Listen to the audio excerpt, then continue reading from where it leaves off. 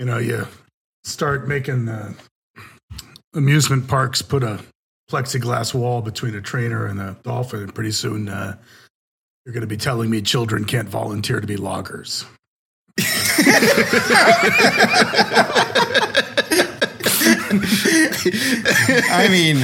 I mean, like, what are you going to tell me that that a 14-hour workday is illegal now?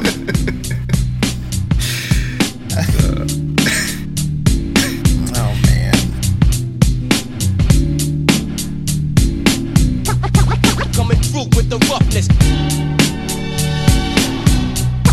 Coming through with the roughness.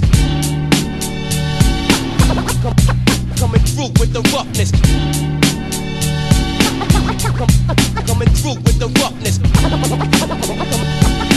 UNC.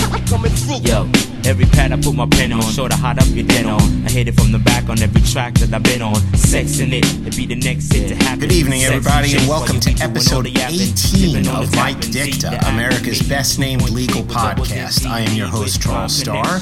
All-star panel with us this week. Everyone, please say hello to Rich Lather. Hi, I'm Rich Lather. And back again is Christina. Hey, guys. And long time no speak. Welcome back, Michael. Hey, good to be back. Good to have you. So you are back just in time. We have another Supreme Court-y kind of episode because since the end of the term, which we took a depressing dump on in episode 17, it's only gotten worse. It only ever gets worse. And the specific way in which it has gotten worse now is that Neil Gorsuch's high school classmate, for real, how is that a thing that's true? But it is true. His classmate and his co-clerk for the retired Justice Kennedy, Brett Kavanaugh of the District of Columbia Circuit Court of Appeals, has been nominated to take the place of the retired, and somehow we're going to end up missing him, Anthony Kennedy. Coward. Who I... Yeah. That's exactly right. Yes. That's exactly absolutely right. He was afraid to make any good ruling he ever had stand for any longer than he was literally on the court. And so he is gone and will soon be forgotten. So Brett Kavanaugh is an originalist and a textualist and a cretin. So does anyone want to put some meat on those bones? Well, that's it. We could just finish now. You got it, Charles. done. One observation, the good thing about this guy is you can dress him up in an originalist or whatever kind of, framing you want. He is a political creature through and through, right? I mean, This guy started his career on like the Gore or the Bush recount team, right, in 2000 or something. And he started earlier than that. Oh, sorry. Yeah, he started with Clinton, right, or something. Yes. So, he was one of Ken Starr's. He was on the Ken Starr Independent Counsel. Yeah, team. he wanted to ask the president if he jacked off into a trash can. That's right. Yeah. I gotta say, I'm going to defend that question. What happened, to me, the clear backstory here, the number one is that, I guess the internal debate on Ken Starr's independent counsel team was how aggressive to be with Bill Clinton when they were taking his deposition or his voluntary statement or however they ended up phrasing it. Not jacking him off, just to be clear. Right, not jacking him. They were not going to jack. They were going to treat him as a hostile witness. So even if they were lubeless. So So the background, look, you can't set that up and not expect it to go further. And let's not get into the dry jacking debate here, okay? Yes. So, all right. So to me, the background is clearly they had asked Monica Lewinsky in excruciating detail about the sexual relations she had with the president. And she said he did this, and then he would finish in the trash can, and he used a cigar, and she listed all of these things. And so what Kavanaugh's position is that he expected Clinton to be incredibly weaselly, as it turned out he was, right? Depends on the meaning of it depends on the meaning of sex. Like he expected Clinton to evade all sorts of questions. So in this case, he's a litigator, right? And he's like, well, I'm taking a deposition of a guy. We have the factual testimony of the person who we think he perjured himself about. And so we can't ask general questions. So he can give evasive denials and then claim that our questions were not specific enough. So we have to ask specific questions. And so all of the gross things he wanted to ask, I think, were almost certainly verbatim from Monica Lewinsky's testimony before the independent counsel's team. And so he's just like, look, we have specific things to ask him about, and we should make him admit or deny these specific things. And then the one thing that Ken Starr, he was like, oh, that's a little far, buddy.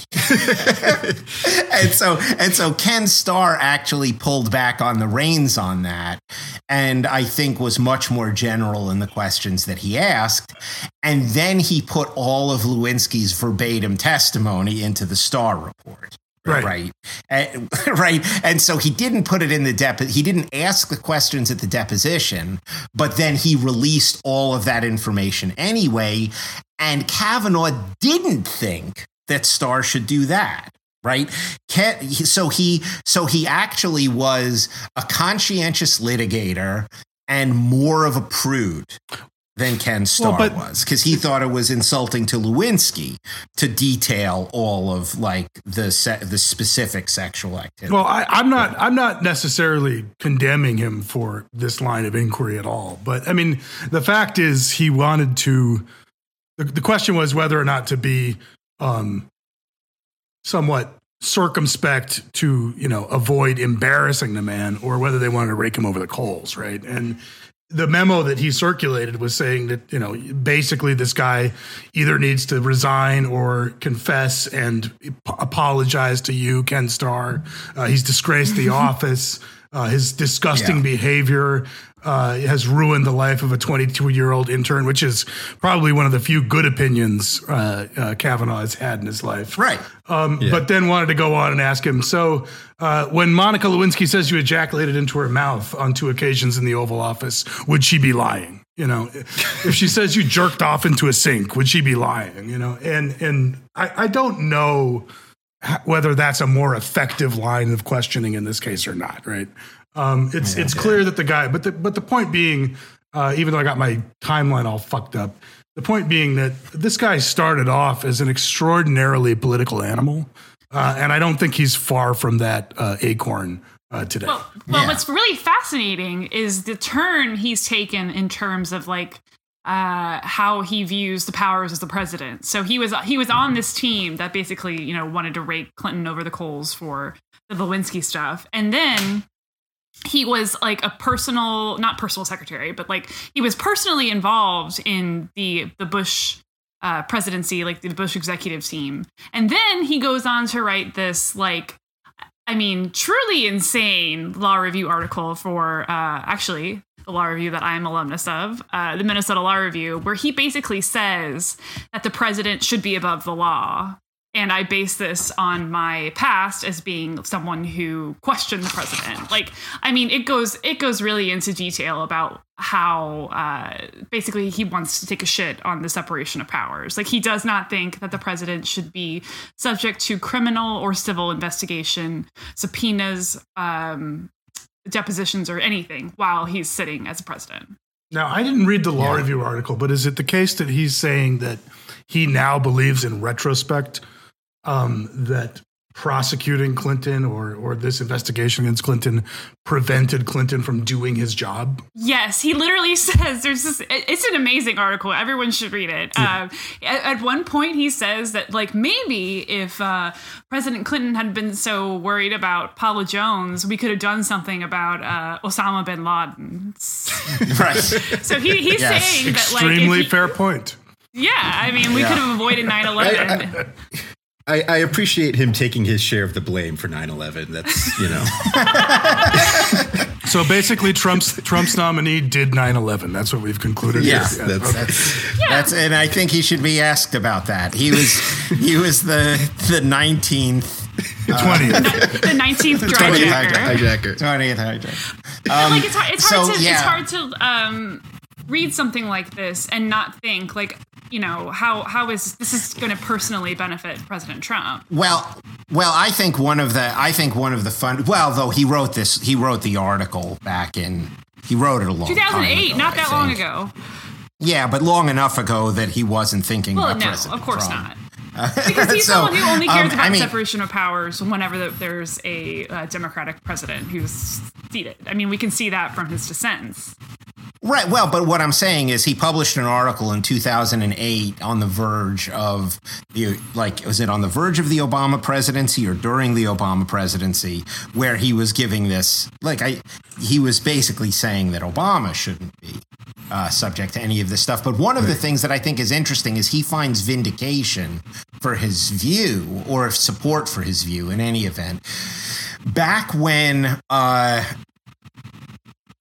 Morrison v. Olson was decided, and I think during Starr also, there was an independent counsel statute. What's Morrison v. Olson again? I'm sorry. Morrison v. Olson was when Ted Olson, he is now the conservative litigation superstar. I think he's at Gibson Dunn now, but he was on the Bush v. Gore litigation team, but his moment of resistance vindication was, I think he was also with David Boies on the Windsor, the gay marriage, the Windsor litigation. Mm-hmm. But at the time, he was, I think, Reagan's Solicitor General. Yeah, he was solicitor. And so. Yeah, he was the Solicitor General under, I think, Reagan, maybe Bush, but the first Bush. But he got charged with something, and I don't even remember the details of what the investigation of him was, but he objected to the independent counsel statute on separation of powers grounds, that the creation of a prosecutor who wasn't under the control of the executive prosecuting the executive created separation of powers concerns, and I believe it was either 7-1 or 8-1, but Scalia wrote the dissent in that case, and all of the conservative legal establishment essentially considers the Scalia dissent a kind of majority opinion, because it is their guidepost. It is their guidepost for all separation of powers arguments on this, and the independent counsel statute itself had a sunset clause, and when it came up for renewal, Congress did not renew it, and so that is not what Robert Mueller is operating under. He is within the Justice Department. He is a special prosecutor within the executive branch and controlled by the Attorney General, or in this case, the Assistant Attorney General, but because of Sessions' recusal. But the statute itself doesn't exist anymore because Congress ended up agreeing with the Scalia dissent because they were in the crosshairs. Right. And so the statute, and so he thinks that the basic argument of the Scalia dissent applies on policy grounds more broadly to any prosecution or civil suit against the president, which would mean he'd be going against the 8-0 Clinton v. Jones decision too. Right. Because in that case, the one that sort of prompted everything was the case that allowed the Paula Jones civil suit and all of those depositions to go forward. And the Supreme Court said, no, of course you have to sit for that deposition, right? It didn't happen while you were president. And so you have to answer like normal legal process in the civil. And so he would vote against that, though I don't think he'd get any support for it. Right. And, I'll add that he takes that principle even further and, has suggested that he doesn't think any independent agencies, not just the independent counsel, but, CFPB. Yeah, Consumer Financial Protection Bureau. Any what are independent other regulatory ones? body. He's just Is like, it fuck the 'em. EPA, I think, independent as well? There's a whole list of them. But yeah, he wouldn't eliminate the agencies, but he'd eliminate their independence and bring them all fully within the executive branch. So like the Federal Reserve would, the chair of the Fed would be fireable at will if, the president doesn't like where interest rates are at. Which is, sort of inviting politicizing a lot of tough policy issues. Yeah. And I mean, in this case, I guess the head of the Consumer Financial Protection Board was the sole head of the agency and appointed to like a 15-year term. Right. The SEC, the Securities and Exchange Commission, the SEC commissioners are appointed for a term of years, though not a single one, and that extends past the president's term. The NLRB is the same way. There are a lot of commissions like this. And the DC Circuit actually, and I don't remember I think Kavanaugh was one of the people who voted on this, who found that the structure of the CFPB was unconstitutional. Correct. Yeah. Because Cordray was a sole commissioner. Right. And he distinguished it because the SEC had faced the same argument. And at least back in the 30s, so the Supreme Court had found that the structure was constitutional because there were multiple commissioners and, but the modern reading at the very least distinguished the CFPB because it was a single commissioner with that vested authority. Right. Yeah. The rationale is independent agencies might not be accountable to the president the way, executive agencies are, but the board members are accountable to each other.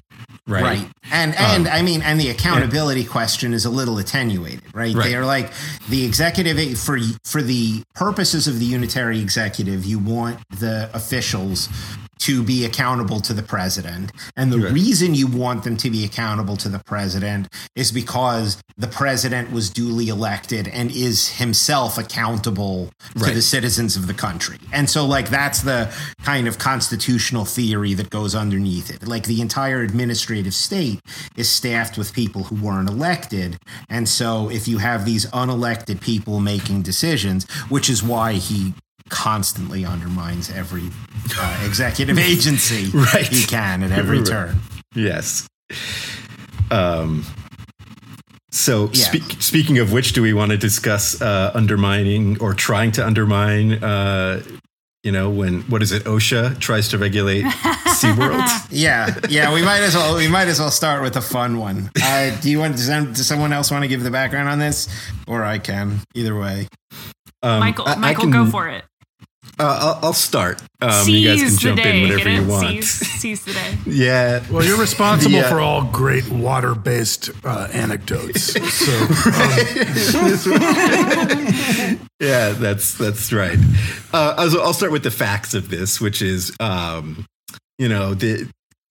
this all revolved around a question of whether or not SeaWorld was essentially in compliance with federal safety regulations in regards to their killer whale shows. And the facts were that a trainer during a show was lying on her back I think a little bit above the pool where the killer whale was, sort of giving it a cue that it was supposed to do, I think, like some sort of backflip or belly flop or something like that.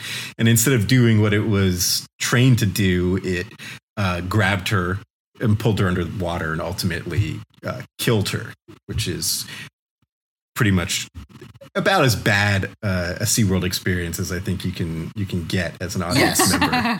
and as a workplace accident, a pretty terrible outcome. Was this the Blackfish one? Like, was this the? I think Tilikum so. or whatever. So yeah, Tilikum, Yeah. Tilikum. I believe so. And so, the question was whether or not there weren't any specific regulations in this sort of area, but there was a general duty that workplaces have To not let their employees get eaten by a whale.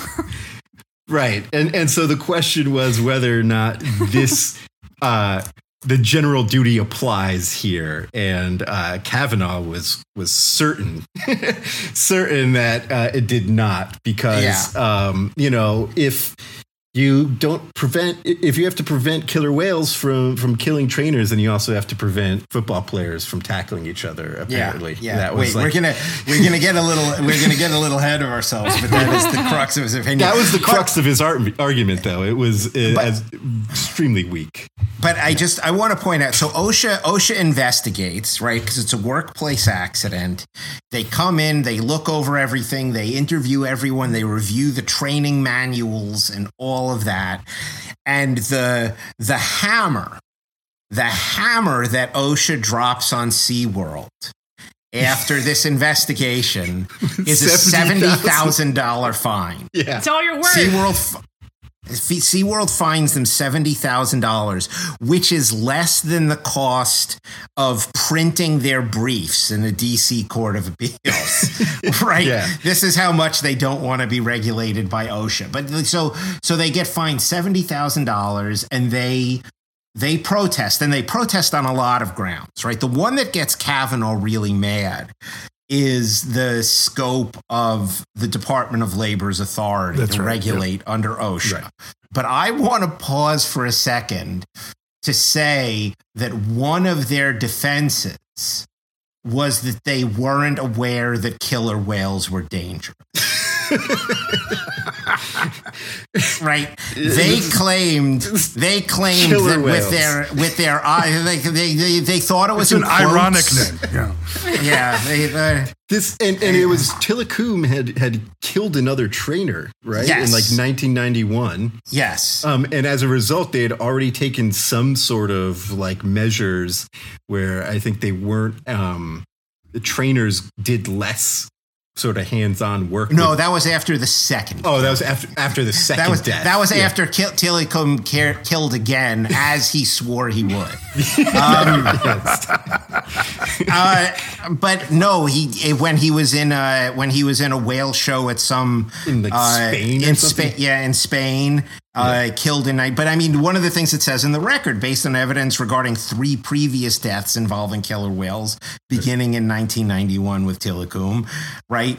But they said that, like, between our operant conditioning and the other safety measures we took, we didn't think it was dangerous, and we weren't on notice, right? It says the ALJ concluded that the ALJ concluded that SeaWorld's claim that it was unaware working with killer whales presents a recognized hazard is difficult to reconcile with numerous comments made over the years by SeaWorld management personnel, including 2 corporate curators of animal training whose comments were documented and circulated among all of the SeaWorld parks, right? So they did a serious investigation before they fined them. And they were like, they're dangerous.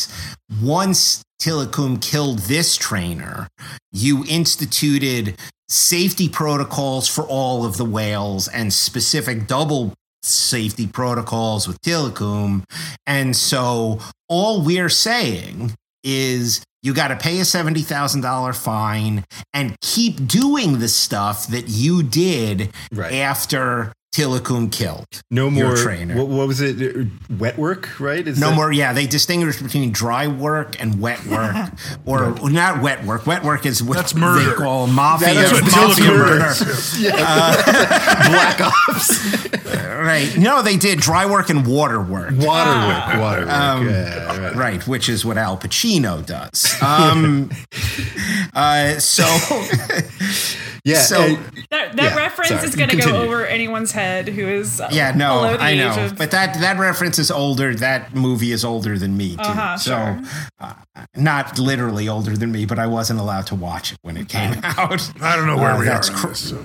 That's Cruisin', which is a terrible, terrible Al Pacino movie about the murderous gay underworld of New York. I'm going to cut this out. He was an undercover cop. thank you. So, in any event, they have dry work is when the trainers are like on or near the podiums, and water work is when they're like swimming with the dolphins. Right. And the killer whale acts were always dry work. Right.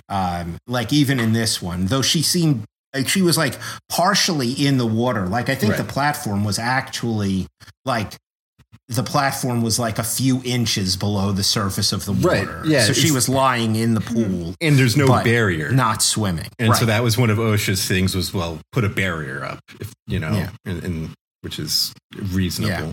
Yeah. But And so then we get to the defense that Kavanaugh found very compelling is that OSHA's got a lot of statutes, right? A lot of them are very specific. Things like putting glowing yellow railing, yellow markers, even at the Tesla plant, in your factories, and railings, and the width of aisles, and forms of egress and fire escapes, like tons of really specific, like factory specs and safety requirements. But they also just have what Michael said before. They have a general duty clause, which is you have a general duty as the employer to keep your employees safe and to keep the working conditions safe. And so the way they find him was they were like, look, you will not be surprised that we don't have killer whale regs. but we think that if you are operating a show involving killer whales, you have to make it safe for the people working with the killer whales, and you didn't do it. And the subsequent actions that you have taken proves that you could have done it. Right. And so you are fined $70,000 and you have to make these permanent changes. And SeaWorld fought that. And Kavanaugh like completely blew a gasket. He was like, tyranny. It's like tyranny. his dissent was so pissy. He was just like, he was just like the first paragraph was just talking about how like dealing with killer whales is much like the sport of ice hockey. And I'm just like, what? Yeah. Yeah, he really goes on about like where will it stop if we regulate killer whales? Slippery slope. What's next? Killer whales, the slippery fins. Right. Yeah. And well, one of the and their big argument was this case Pelron. This was SeaWorld's argument. It was this case Pelron, where this company that makes hazardous chemicals, right? That's literally their job. They make hazardous chemicals for industrial applications or something. And OSHA fined them because they were like, well, this could result in a buildup of hazardous chemicals.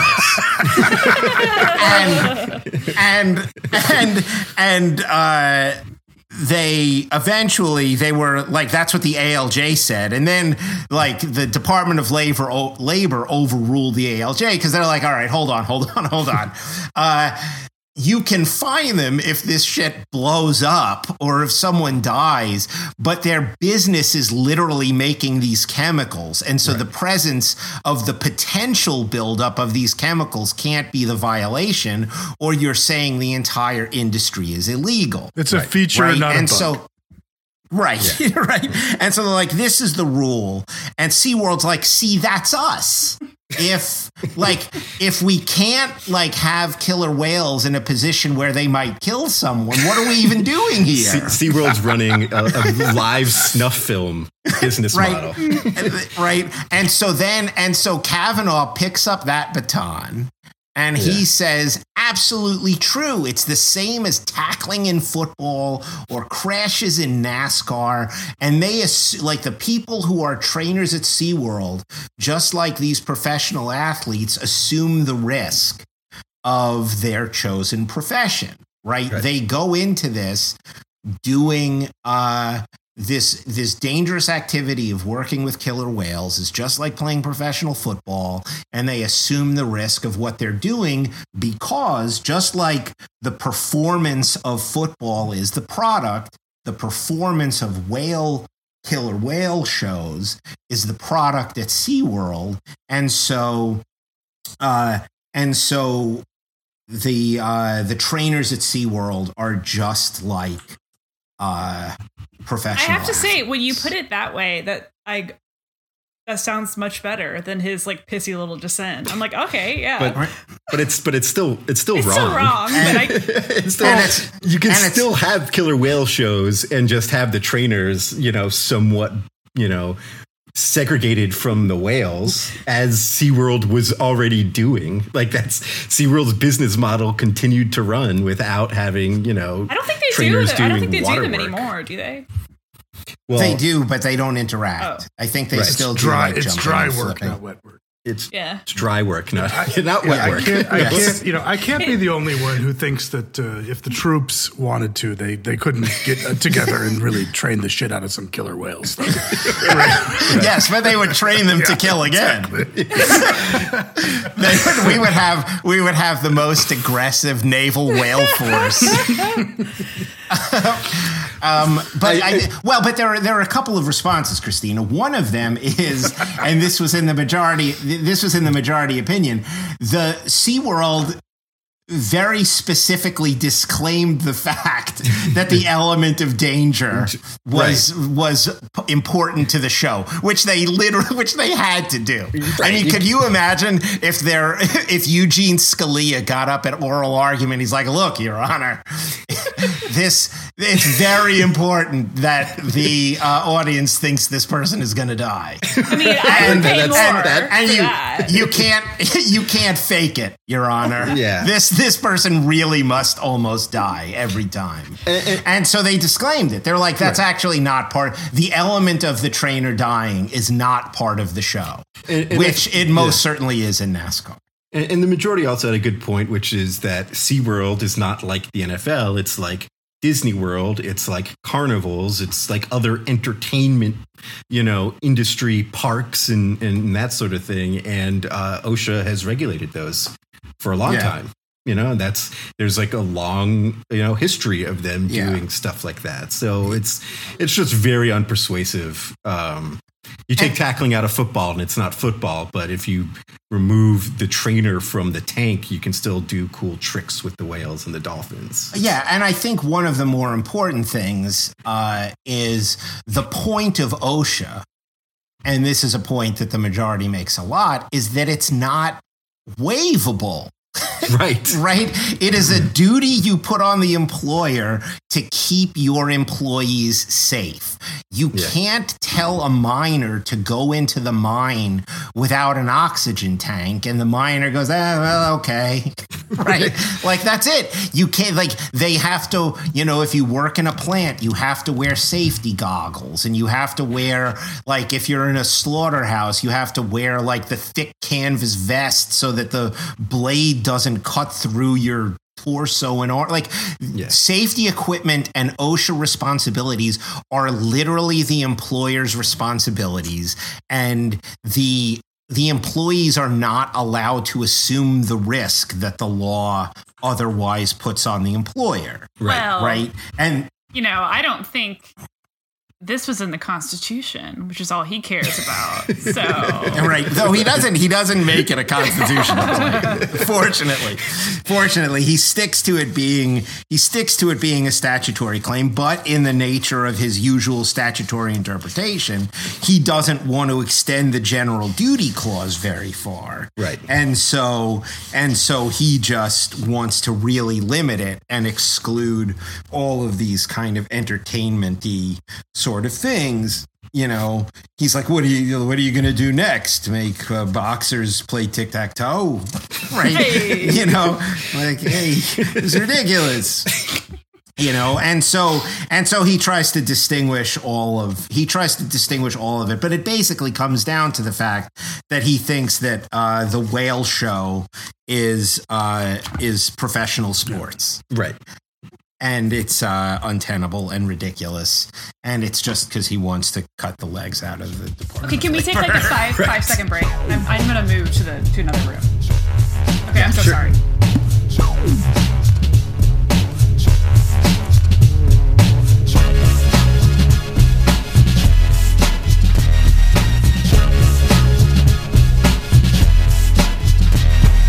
Transmutation, brand new statements. I have you gaping open. Check it out, y'all.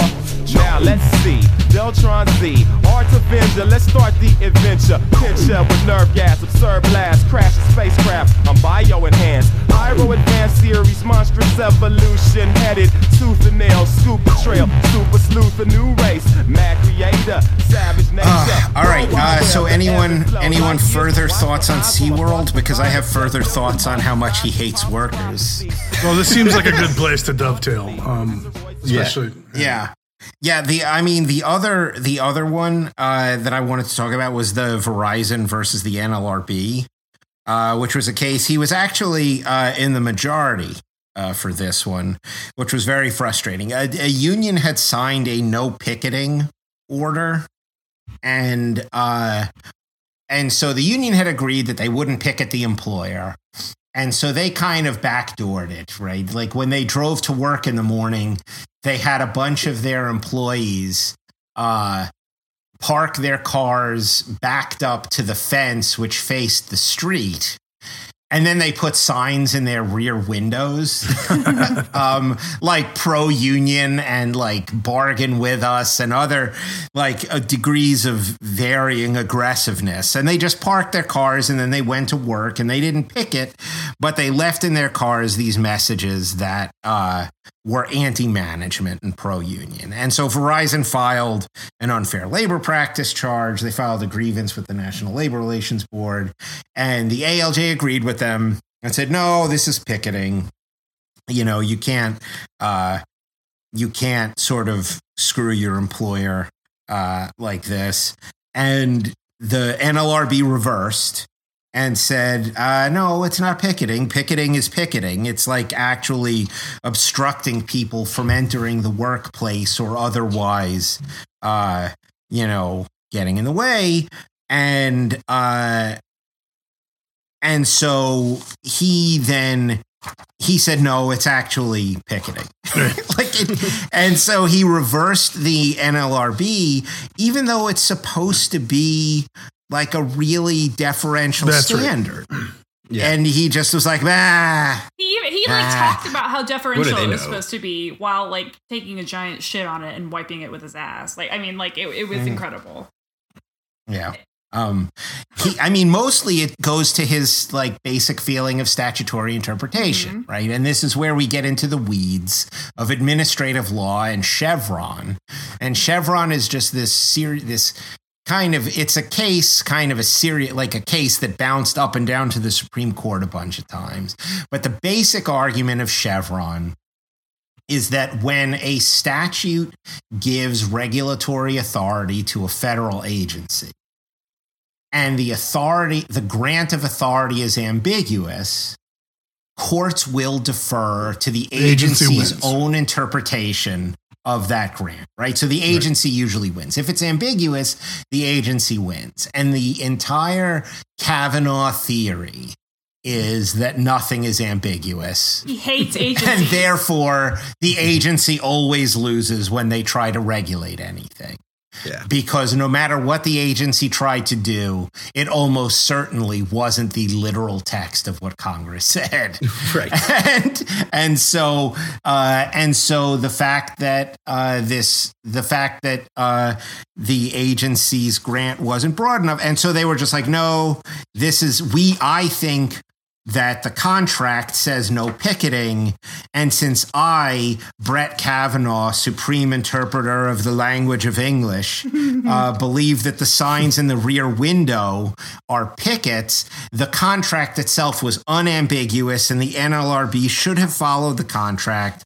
And therefore, this was an unfair labor practice. Well, this is like, nothing pisses these guys off more than, labor pulling off a good trick, right? I mean, they've figured out a way to basically force labor into a small area cordoned off by barricades, walking around in a circle with a bunch of signs, right? And here they agreed not to do that. So any kind of creative organizing efforts were obviously going to be met with extreme hostility by these folks. Yeah. Right. Yep. And I think one of the funnier things about this case is how deference just sort of plays back and forth constantly, right? I mean, what happens is like a panel rules in favor of Verizon, and then an ALJ, like an arbitrator's panel rules in favor of Verizon. Then an ALJ who hears the appeal rules in favor of Verizon, and then the NLRB reverses. And then Kavanaugh reverses. And one of the reasons that Kavanaugh and Henderson concurring is they say that the NLRB is supposed to have like a deferential standard of review from the ALJ. And they're like, look, the ALJ said it was picketing and the NLRB is supposed to be deferential. And so their failure to be deferential was wrong. And so we're reversing them on that ground too. Right. The concurrence is like, you shouldn't have been deferential because they were supposed to be and weren't. And Srinivasan, who was almost nominated when Garland was nominated, Judge Srinivasan was like, no, what? No, that part's crazy. And he basically was like, look, I concur in your standard about like legal arguments, and so we're supposed to be they're supposed to be deferential and we're supposed to be deferential, and so we really shouldn't be reversing them here because like if the NLRB doesn't want to consider signs in the back of a car picketing, we shouldn't be making that decision. Right. Like that is definitely within their grant. And this sort of backdoor way of saying the NLRB is supposed to be following the ALJ is kind of dirty pool and dumb. And I just want to I would just want to point out how inefficient the court system is. The decision in the DC circuit was in June of 2016. The parking was in 2008. It took 8 years of arbitrators' decisions and NLRB decisions all the way up to the circuit court. It took 8 years. All of those people have been fired for union activity already. and this case was just getting resolved. All about whether or not a worker can put a sign saying his boss sucks in his own car. Right. 8 years of legal wrangling. One thing about these cases, it's really hard to draw a straight line through these people's understanding of how executive power is supposed to be wielded. I mean, these are Article 1 agencies, right? These are presidential agencies in a sense. Mm-hmm. They're executive branch agencies. Anytime they exercise any kind of authority over a business, that's bad. But by the same token, I think this guy also believes a president should have untrammeled authority to do whatever he wants, right? So it's so hard for me to figure out what the consistent analytical approach is from these folks. Well, I think it's pretty clear. I mean, it's Republican president good. Anything else bad? Yeah. I mean, that's it. To me, it's obvious. I mean, that's how a lot of these originalists are, and you can see it in his opinions when he gives lip service to precedents and deference. But really, he's just going to do whatever he wants that serves his own political agenda. Right. Though the political agenda is less regulation And one of the ways to get less regulation is to kneecap executive agencies, right? Like the whole administrative state is kind of anathema to conservative governance philosophy. Absolutely. Where they're just like, look, Congress should just be passing statutes and they shouldn't be kicking it down to these agencies. Whereas, like, I think most people are like, Congress can't fucking do anything. Can you imagine and if like, Congress had to pass a law every time they wanted to like change the interest rate, like the Fed does, like that, right? Or just change admission standards. Like it would. I mean, that's the idea. Is none of that ever would get done, and the government would shrink tremendously. Yeah. I mean, but we have like over like 100 years of this. Right. Like the federal government and the use of the agency structure is now really, really embedded in the way the country works. And the fact that they keep fighting to just completely neuter all of the regulatory state. And I mean, that's one of the things in like, he wrote a book review of Robert Katzmann's book on statutes. And Katzmann is a Second Circuit judge. And one of the things that he admits in the book review is he knows that Congress can't pass anything, number one, right? He knows that they intentionally write ambiguous statutes to get them kick passed. The responsibility, to get them passed and to kick the responsibility to the agency. And it's like, everyone in government and the president signs these ambiguous statutes. And so all of the actual governing parts of government agree that this is the only way that government can work. Right? We have this administrative state. We have these regulatory bodies. We write broad grants of authority to them and expect them through notice and comment rulemaking to do the actual legwork of making this functional for the people in the regulated industries. And guys like Kavanaugh and Scalia and it'll definitely be Gorsuch and this whole sort of body of law is to just be like, yeah, but what if all of that was illegal? Yeah. What if like the entire way we've chosen to govern ourselves for the last 100 years actually doesn't count? Right. And it would be better for me because I went to good schools to just erase all of it. Yeah. Because I don't think any of this is ambiguous. Well, but it's not just how government runs. I mean, this is how companies run. I mean, there is a delegation of authority at some point, if you want to get anything done. I mean, this is not that complicated. The president can't make every goddamn decision. We're not France. We're not a code state. We're not California with 175,000 parts to our, safety laws, et cetera. Like you need to have some flexibility in order to govern. And these folks just believe governing itself is bad, except when you're surveilling people or jailing them, I guess. Yeah, I mean, you're making the assumption here that he cares about the government running, or that he, But he obviously does. He obviously does when it's the troops or whatever. I mean, like this is what I don't. I guess they believe that there are 2 or 3 valid functions of government, and the rest is invalid. I don't. Yes, which is yes, I do. I do think they believe that. I think that's pretty clear. And specifically, he's like, look, when the president agrees to surveil everyone or go to war or do anything, the president himself is doing it. And the entire administrative state is unaccountable bureaucrats. And therefore, even though it's all done out in the open, with regulatory capture, like whatever few things escape the lobbyist clutches, those are illegal. Right? Whenever the lobbyist happens to lose, then all bets are off. It was clearly illegal and done in an unconstitutional way.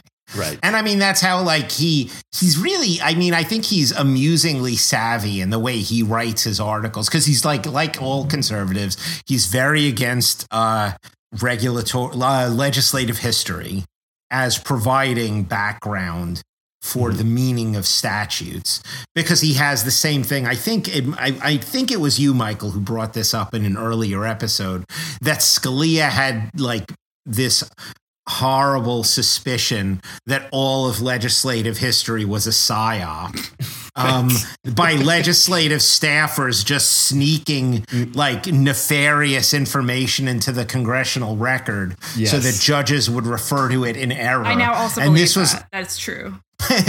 This is a bedrock principle of Scalia's worldview. And so Kavanaugh also. But he also, like, when he's writing about this, he's like, and lobbyists write things into the record. So he's like, yeah, both sides do this. They seed the record, so it's all bullshit. And so the legislative history is not an accurate guide to anything. And if Congress wants it to be a guide, then they should enact it as part of the statute. Like they should incorporate by reference the legislative committee report that is part of the statute. And if they don't incorporate it by reference, then I'm not going to read it. Right. You know? And so that is his whole background. But you know where he thinks government should have a lot of say in? Good segue. Yes. I was about to get there. Take it away, Christina. Yeah, you know, he's one of those guys that wants a government small enough to fit in a woman's uterus. So, of course, he has a very recent problematic dissent. He wrote the dissent. Yeah, he wrote the dissent on. I guess last year there was a undocumented 17-year-old who was in custody. Border custody, who was 15 weeks pregnant and wanted to have an abortion.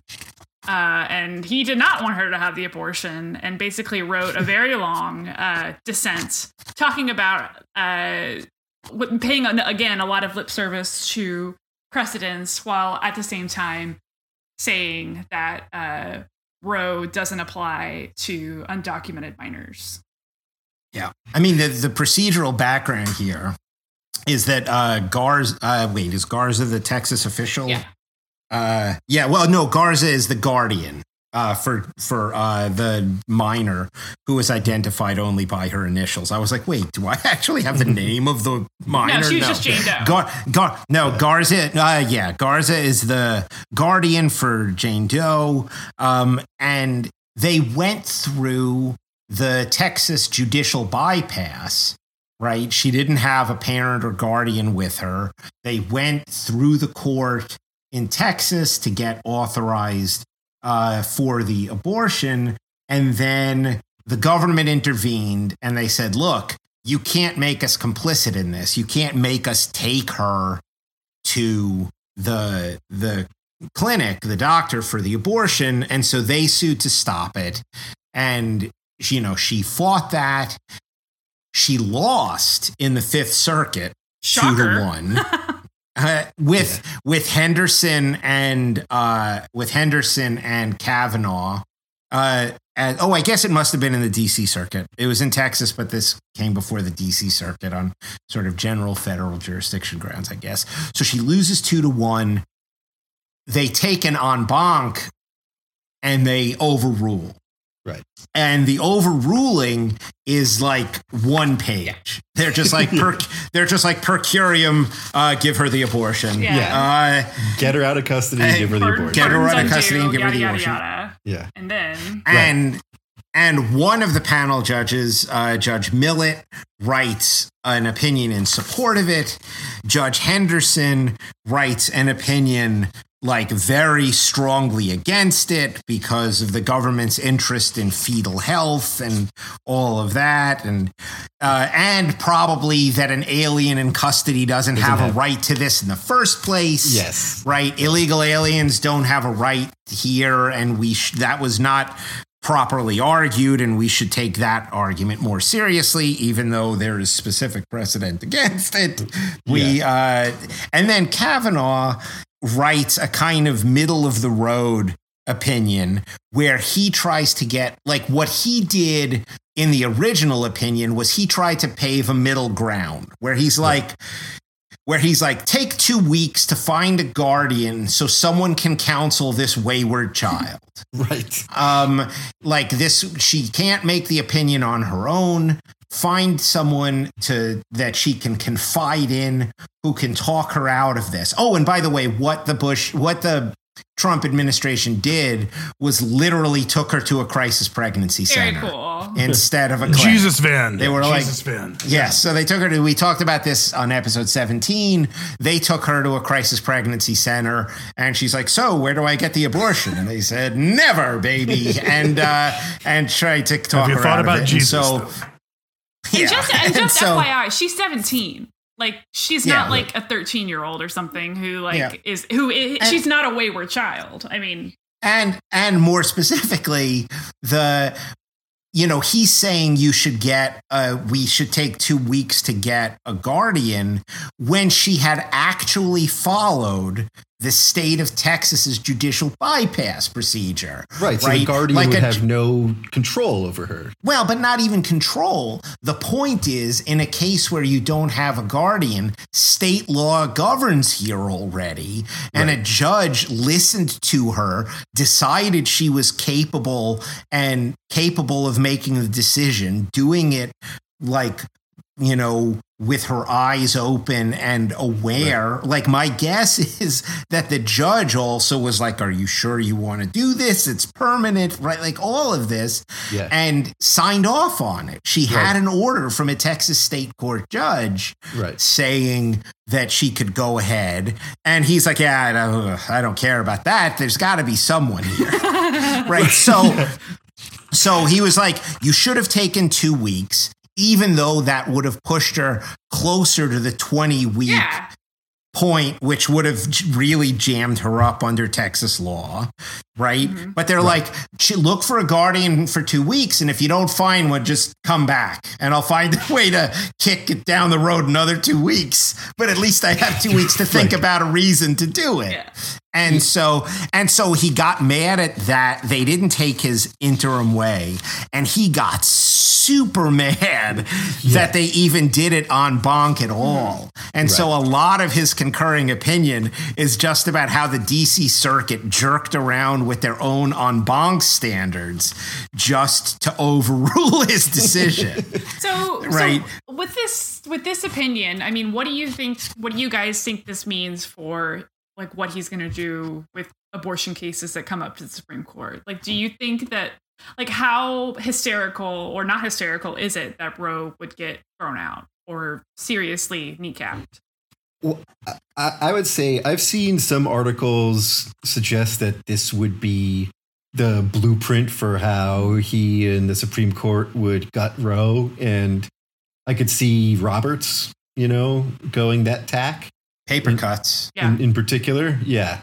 But I think he would be a vote to just straight overturn it. Oh, really? Why do you say that? Yeah. Well, he's talked before about instances when precedent shouldn't be followed. And he described it wasn't supportable at the time. It's remained controversial since then. All these things that seem like he's very much hinting at, he doesn't think Roe v. Wade is a precedent that should stand. Was this the Rehnquist thing? No, this was a different thing. But then also he gave a talk on William Rehnquist at the American Enterprise Institute about Justice Rehnquist. And in it, he spoke, I thought, rather glowingly about Rehnquist's dissent in Roe v. Wade. And he talked about how Rehnquist, continued to fight that battle after and succeeded in limiting the right. But, he seemed to be very much in, this was a worthy crusade that Rehnquist had and one worth taking up. That was my takeaway from it, from the Roe discussion. The only thing that I kind of waffle on this is I take the general position that Roe's death will not be by overruling, but instead by paper cuts. I mean, thinking about it this way, right? Gorsuch and Kavanaugh are both Kennedy clerks, and they both love him, and he is essentially why they are on the court, because because it is just Trump's kissing his ass to get him to retire by promising that he would put his disciples on the court. And the law really isn't Roe anymore. It's not. The law is Casey, right? The law is Casey, which was a Kennedy/O'Connor/Souter decision, right? It was authored literally by the three of them officially, but it's a Casey decision. It's a Kennedy decision, excuse me. And so Casey is really the law. And the law of Casey is that abortion is legal, but you can definitely put reasonable restrictions on it. And once Casey was the law, Kennedy found almost every regulation reasonable. Right? Like that was Kennedy's real legacy, was that anything that states wanted to do short of outright banning abortion was fine. And so parental consent statutes were fine as long as there was judicial bypass. Though he, I think, may have even signed on to judicial bypass being unnecessary, but he was in dissent on that.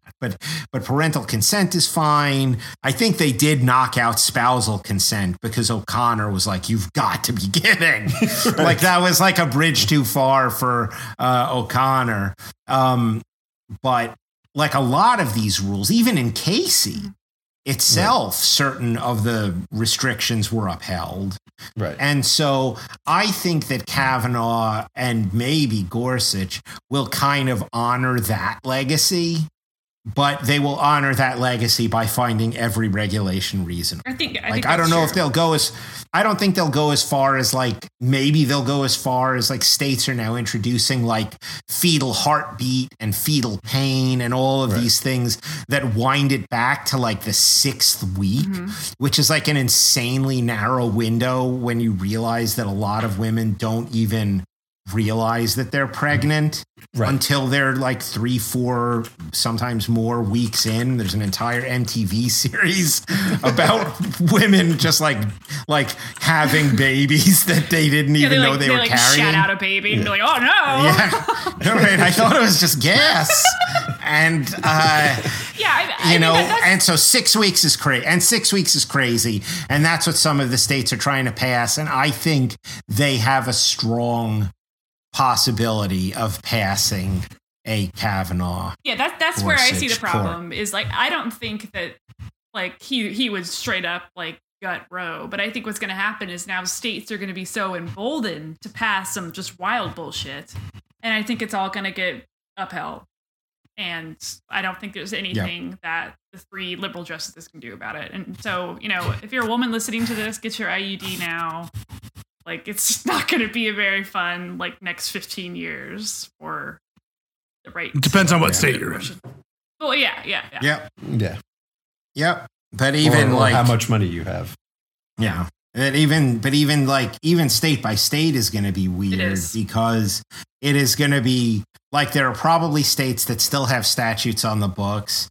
I think New York may have been like one of the first ones, even before Roe, to have passed a statute permitting abortion. But like even our state legislature is kind of like weirdly razor thin. And so I don't know that women even in like deep blue states should be too comfortable like with this. It's like, it's bad. Yeah. Well, shit. Yeah. RBG, please don't die. Just. Yeah. Yep. Yeah. Yep. That's it. Time to pack the courts. Yeah. Well, not yet. Yeah, not yet, man. You're about not yet, man. You're about 6 years too early. Came out. Yeah. Judges Pirro and Napolitano, the 10th and 11th justices. Though I think Napolitano would never get nominated because he's turned on Trump on some of the Russia stuff. So, but in any event, yeah. Any other areas of Kavanaugh? He's real ugly. We haven't. I did want to go through one decision only because I remember it coming up in law school, and this was on Obamacare. Right. And because when he first got nominated just recently, my recollection was, oh, this guy's conservative, but I kind of remember him having a reputation for being a bit of an honest broker. And that the seed of that was this Obamacare decision. And so to set it up very quickly for lay listeners, when Congress passes laws, it has a list of enumerated powers, and it has to sort of attach one of those powers to the law and say, we're exercising this power. And their broadest power is to regulate interstate commerce. And so the healthcare law is justified under that power. And that's what it's challenged under. The question is whether or not it goes beyond, pre-existing limits of the commerce power. And so Kavanaugh wrote this decision before it went up to the Supreme Court, where he basically said, we should be very cautious. In my mind, this is for the purposes of this law called the Anti-Injunction Act. This is a tax. The Anti-Injunction Act says you can't challenge a tax until it's actually levied. And since, this is 2013 or 2014. The tax here is the individual mandate? Right. The penalty you'd pay for under the individual mandate. And, since that hasn't gone into force yet and it's never been levied, we should honor the Anti-Injunction Act and not even consider this. And then he goes on to sort of say, that being said, if we were to reach the merits, let's be honest, it really looks like a tax. Like, if there's any issue with it, it's very slight. And this is something I can imagine a liberal reading and being like, wow, this guy seems to be cutting against his partisan biases, and it seems very honest and all that. And ultimately Supreme Court upheld it as a tax. But then he kind of gives away the game at the end when he goes in and is basically like, hey, fellow conservatives, we should be really careful about saying this is unconstitutional because this could be the sort of thin edge of the wedge for privatizing the entire social safety net. Like this is the model, right? This is what it looks like. And he says this. The leading edge of a shift in how the federal government goes about furnishing a social safety net. The private entities will do better than government in providing certain social insurance, and that mandates will work better than the traditional regulatory taxes. Privatized social services are better than, tax and spend federal government. And so he's basically like, hey, think a little bit beyond the name on the law in the next 6 months. If we want to privatize Social Security, if we want to privatize Medicare, maybe we shouldn't be saying these schemes are unconstitutional. And taking the long view. Right. It's like it's wild. When I read it, I was like, oh, okay, I get it now. I get where this guy's coming from. He's a partisan hack even when he seems like he's being a fair broker. That's funny. Because I always think of the Obamacare decision as being like the Roberts poison pill decision, where he's like, look, it's true. This is definitely a tax, right? You can call it whatever you want to call it, but it's a tax. It's a tax. It's tax. Right? Like there was like, like that's it. You get like a friend of mine was like, but wait, didn't Obama say it wasn't a tax? I was like, yeah, that's what he said to you. But when he actually had to write a legal brief on it, he's like, this is valid under the taxing power. And that's, you want to make a political argument, right? When George Bush said, read my lips, no new taxes, you're allowed to vote him out of office because it was bullshit. Right. Just because you called it fees for your entire presidency. But it remains like a tax in the way we normally think of it. So it's a political question, but as a legal question, the individual mandate is definitely a tax. And so whatever, easy. But and so his poison pill was then to introduce federalism concerns and knock out all of the states from like the Medicare expansion, the Right. coercive budgetary attachment to the Medicare expansion. He made Right. he made unconstitutional, and so that's why all of the Republican governors started opting out when they found they could. Right. But I thought that was the poison pill. I didn't realize that Kavanaugh had put in a second poison pill, where the taxing authority is the philosophical ground for privatizing the entire government benefit structure. Right. Yeah. Which they also do, by the way. Like now, all sorts of like public assistance. Like you see people with debit cards. Like it used to be just like EBT cards and stuff. And now all of this shit is on debit cards through banks that charge management fees, which cuts public benefits even further because they have introduced an intermediary taking a vig, which is a beautiful future. Well, I think he's going to be great. Yeah. As someone who has worked in giant insurance companies for a long time, it's amazing to me the faith these guys have that there's any efficiencies to be found in these fucking bloated behemoths. You've seen my Twitter feed. So, all right. So now I have a question. I think that's the last we're going to do on Kavanaugh. And so now my question to everyone before I move on is that we are at about an hour 15. Mm-hmm. And I don't think any of us really care that much about the Russia indictments. And I think we can just end here and just do Kavanaugh. Yes. Sure. Indict him. I barely know him. Indict him. All right. Sorry. All right. So we'll just cut out this little thing, and I'm going to just close Kavanaugh and then sign off. Tight episode. Okay. Yeah. All right. So I think that's it. Does anyone have anything else bad to say about Brett Kavanaugh?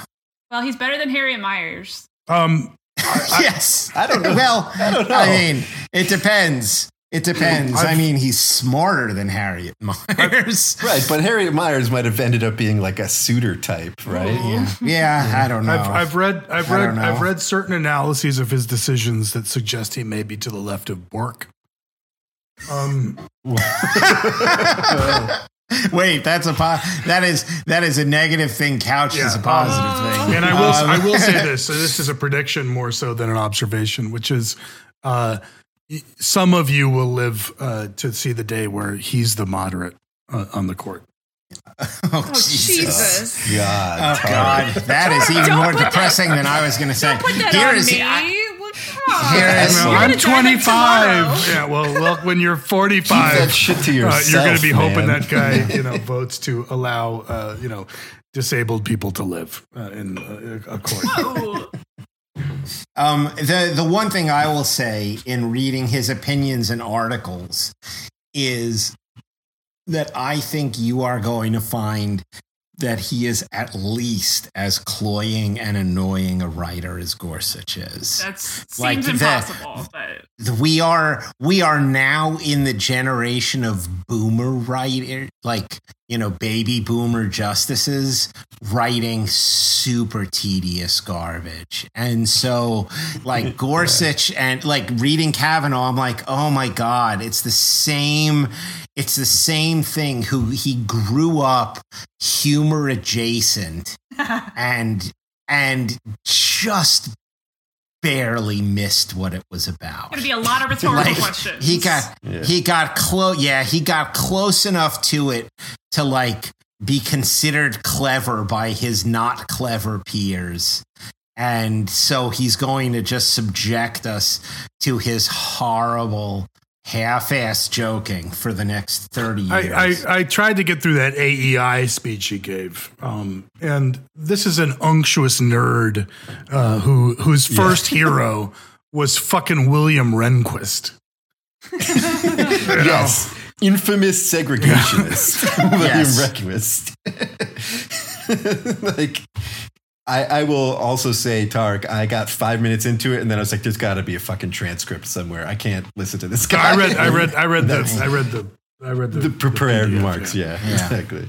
Yeah, no, I read a few of his articles, and I just was like, look, I am not by any stretch of the imagination a tough guy. And man, there's gotta, if I run into you near a locker, you're going in it, Brett Kavanaugh. you are, I don't care how small that locker is, you're gonna fit. Get his ass. And so, yeah, it's going to be rough. It's going to be rough listening to these two people try to really make like witty opinions that are proto-fascistic. So that's great. All right, end it on a high note. With that, I am going to say thank you to my panel, Tarek, Mr. Lather, Christina, and Michael. I am Charles Starr saying good night from Mike Dicta. Thank you all for listening. See you later. Good night, everybody. All right. So let us hit stop. She went